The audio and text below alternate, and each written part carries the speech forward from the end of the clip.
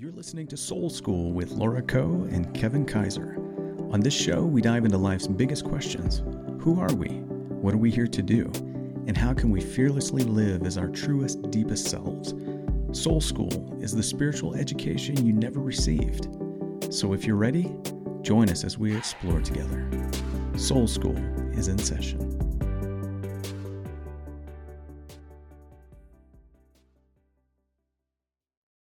Welcome back, everybody, and welcome to my wonderful co-host, Laura. Laura, it's good to see you. Hello, hello. How are you today, Kevin? Doing great. I love just being able to do things like this and see you and talk about this cool shit. At least it's cool for us. So in this short episode, we're going to drop in a little bit. You were sharing with me a realization that you had that was kind of an expansion on the red light, yellow light, green light intuition, I guess, model, if you want to call it that you teach other people. So what's the lowdown? Like, unpack what this new realization was. Yeah, I was, I've been coaching for a decade on authenticity, how to connect into our authentic selves, what that means, what gets in the way, how our thought patterns, keep us from our authentic self, blah, blah, blah. And I love it, right? I love it. And I was chatting with a client and I just had this realization, like it hit me literally in real time, right? This idea that what does it mean to interact with the world, right? We think about authenticity and we say, okay, authentically, I want to do this with my life, right? People want to ask the big questions like, what am I doing with my career? What should I do? Who am I? What is my purpose? But this smaller thing of the red, yellow, green system that I already did a podcast on, but what is true for me in the moment, right, is where I start. But I started thinking like, wait, what's true for me in the moment, right? Example, do I want to talk to Kevin and do a podcast? Red, yellow, green. Yes, green. This feels good to me. It's always But if you green, by the way, folks. but if you back it up and you say, okay, wait a minute. I'm sitting here with Kevin right now, and I do have this glass of water in front of me. And as we're chatting, the thought arises. And that's so important. The thought arises that I'm thirsty as I'm talking, right? There's this awareness of this thought, thirsty. Why? Well, I'm aware of my mouth being dry or my throat feeling a certain way, or, right, the experience of thirst begins to arise and I become aware of that, right? And so you and I are chatting, and the thought arises and the feelings in my body arise and I have the awareness. And I don't know how many times, right? One time, sometimes 5, 6, 7, 8, 9, 10 times before I, in fact, reach over, I grab my glass of water. And then I thought, well, wait, what just happened? Did I reach over and grab the glass of water with intention? Or the thought arises, and then at some point, my hand goes to grab the water. Now, just that alone, the pressure with which I hold this glass, for those who aren't watching the video, I'm holding a glass of water. The speed with which I bring it to my face, right? And then as I begin to drink the water, which I won't do because it stops me from talking, but if I were to put it to my face and allow the water to go into my mouth, the velocity with which it goes in, the rate with which my swallowing starts to happen, all of this is unconscious. So this question of like, what is true for me? What am I doing? Right? Like what is it that's happening in every moment where I'm actually making choice, where I'm deciding what's deciding, how am I deciding? Yeah. And then what exactly am I really doing? Because the thought came up, it arose. The feelings in my body came up. I didn't pick those. I did say, okay, yes or no to grabbing the glass. Feels like the only thing in there that I chose. but I'm going to get back to that in a second. And then I grab the water, hold it with a certain tension so it doesn't fall, put it to my mouth, and then the water starts moving in. And I have nothing to do. I don't know how to swallow, actually. I don't really know how to place the water everywhere it needs to go in my body, right? And so none of that is really a decision or a choice, right? And so then I started thinking, okay, wait. Because this thought, thirsty, thirsty. I didn't choose that, right? The thought is arising. So at some point I say yes, but let's just be honest, I could just keep saying no. And I could say no until I dehydrate, and I could say no until I am not living, right? I mean, I could just deny my body. In this case, right, you can easily see how quickly that leads to the experience of suffering. Like suffering, right? If you just will, like people go on starvation kicks for various reasons, right? For sports, for work, for medical issues, or perhaps for political statement, right? It's like admirable to think somebody starves because it's torturesome, right? To say no to what is arising over and over and over. And so at some point you suffer and suffer and suffer, and then perhaps you do die, right? And I thought, oh my God, right? Isn't this really a metaphor for life? Right? Can't you actually start thinking about what is arising? What is arising in front of me, around me, within me? And how do I respond to it? Yes, no, yes, no. And then if I pick yes when it's a no, right? I don't drink the water. And so, in the broader sense, spiritually, when I say no to what is true in a soul level, what is true in my heart, what is true in my gut, I say no, no, no. We start suffering. We start suffering. Life gets harder. It gets heavier. Like things don't feel easy. They don't feel good, right? And so I'm not saying that when you say yes to the things that are quote unquote meant to be or aligned in truth for you, that it's not, doesn't require work, right? It can't be a lot to do, right? So grabbing the water, holding it, swallowing it, right? There's a lot of things happening Oh, actually, yeah. right? Like everything in It's life happening has a really certain amount. fast. Yeah, it's a lot. So it's just the suffering really got clear to me, the suffering, right? Because pain is inevitable. Pleasure, right? It doesn't stay. But suffering is avoidable. Suffering is avoidable. And that idea is so rich for me and something I come back to constantly is I can't have a pain-free life and I can't have a pleasure-seeking life, but I can avoid suffering. And so the story about the water really hit me like, wow, there's so little that I'm choosing and there's so little that I'm doing. I'm just doing these microscopic yeses and nos.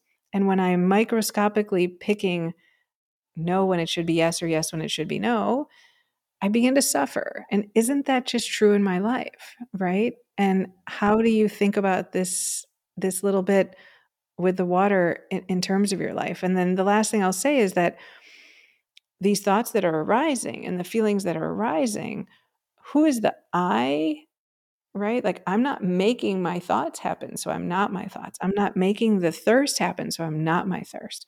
So where the hell am I? So this awareness self is the one that's saying yes and no, yes and no, and yes and no, right? And that's all that's Yeah. happening all the time. So I don't know. It just dawned on me if I really don't want to suffer and I want my life to have a certain sense of ease, to just pay more attention to the subtlety of what's arising around me and then the simplicity of this little yes or no. And if it's starting to feel like I'm suffering, think about whether I should grab the glass of water. Right. I love that. And so all of this comes at a really interesting time because as I told you before we started recording, I was watching this Nova episode the other night, and I'll link to it in the show description. It's called Your Brain, Who is in Control? And the show is mostly about what you just talked about. They do all of these studies, neuroscientists are doing these studies hooking EEG sensors up to people's heads and like timing the different, it's a really short amount of time, but, so you know, pick up the glass of water. But there is this signal in the brain that is a certain number of milliseconds that happens before they even register the thought of picking it up. And so there's like this, it's so confounding to them, right? It's so fascinating because there's the what's happening, and then there's this the consciousness that is seeing it happen, like what you're talking about. That's right. And this is actually the very thing that confounds the scientific community right now, because they believe that that awareness, that consciousness actually arises from the matter, actually arises from the brain itself. But they're like, how does this work? There's something beyond that that is perceiving it, that is witnessing it, which is everything that, that sages and mystics have been talking about for thousands and thousands of years. And it becomes really important when you start getting into this conversation around, well, there's personal conditioning, there's there's cultural conditioning.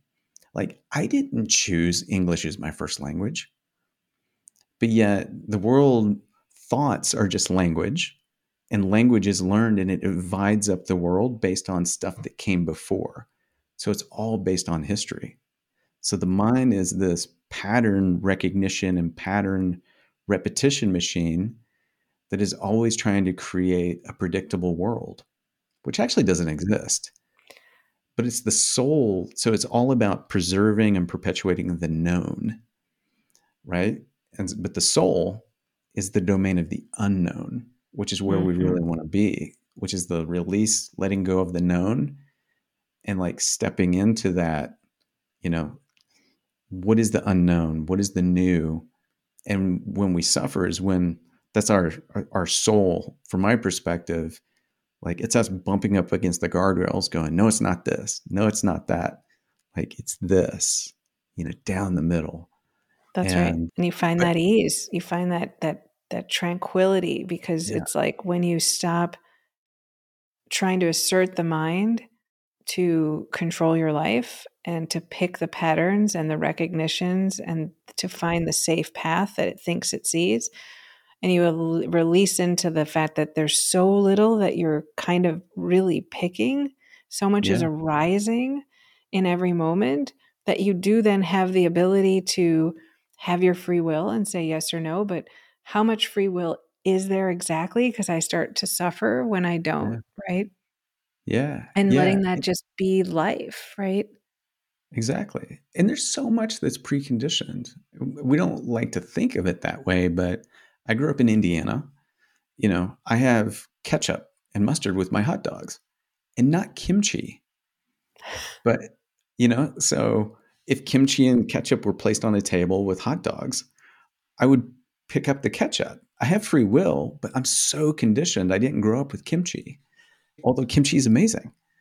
So my set of choices, set of preferences is just kind of hard coded in me, which is why so much of like this spiritual journey, the soul's journey, is the one of unlearning or going beyond the mind, because the mind can never know reality. Like it will eventually run out. It's just chasing its tail because it's always looking for to confirm the stories that it's already been told about reality. So Yeah. this is where the felt sense of, like you said, it's intuitive, and that's the way. Yeah, and it's reminding me of a Netflix that the Dalai Lama was just recently in, and he set up a scientific experiment with a university that I forgot which one, but they had people, who don't meditate, and then his, monks there. And they put them up to an MRI, and they said, listen, here's what's going to happen. We're going to put a band around your arm, and this band is going to have very hot water. And when you hear this bell, bing, you're going to feel hot water. And they showed them, and it was like painful. It's not going to burn you, but it's painful. And then they said, we're going to show you another bell, and then you'll know that you'll receive a cooler water or something like that. I don't know. So they showed both sets of participants. They put them in the MRI machine. The normal people, the non-meditators, they started to anticipate the hot water, right? I think before the noise, or at least the moment that no, it was before the noise. And then the bell rings and they start to anticipate it, and there's no hot water yet, and their brains are firing as if they're already in pain. Then the hot water hits, pain reaction, just like you'd expect. But then after the hot water's gone, they're still firing like crazy in their brains because they're anticipating when the pain's coming back again. The meditators, nothing happened. The bell rang, nothing happened. When the hot water hit their arm, they had a normal reaction to the pain. They felt it, and their brains were aligned to the actual moment of pain. And then the moment that the water was gone, their brains went back to a normal state. So, right, it's like, yeah, if you think about that, right, in this conversation, it's like if you just allow life to happen, which meditation helps a ton with, and you just like experience everything. Yes, no, yes, no, yes, no, yes, no. You're not pre-planning the pain that's coming that you're trying to avoid, or after it's happening, panicked that it's going to happen again and not living in the state that maybe it's not happening, then you can actually start to just experience what happens as it happens for what it really is, you know? Yeah. And so A, like a little plug for meditation in there, but but B, like I can't get over the simplicity of the experience of being alive if we understand, right, to just allow things to arise, be in the moment of it, continue forward, right? And that's free will meeting the realities of our day to day. And there it is. We just solved the riddle. It really is that simple. I know. And Hard to yeah, live. hard to live. Well, there you have it, friends. Thank you for sharing that. This has been a wonderful conversation, and I'll drop some links into the show notes. I'm going to find that Netflix show, and so for anyone who wants to watch it, they can go check it out. So, I guess friends, we'll see you next time. Laura, as always, thank you for sharing your heart and what's happening in life. Thank you. Thanks for listening to this week's episode. And I really hope that you consider checking out the Little Soul School, littlesoul.school, where there's a community of people dedicated to soul growth, soul learning, and the Akashic energy. A space that holds all of our soul's histories, everything we've ever done in all of our lifetimes.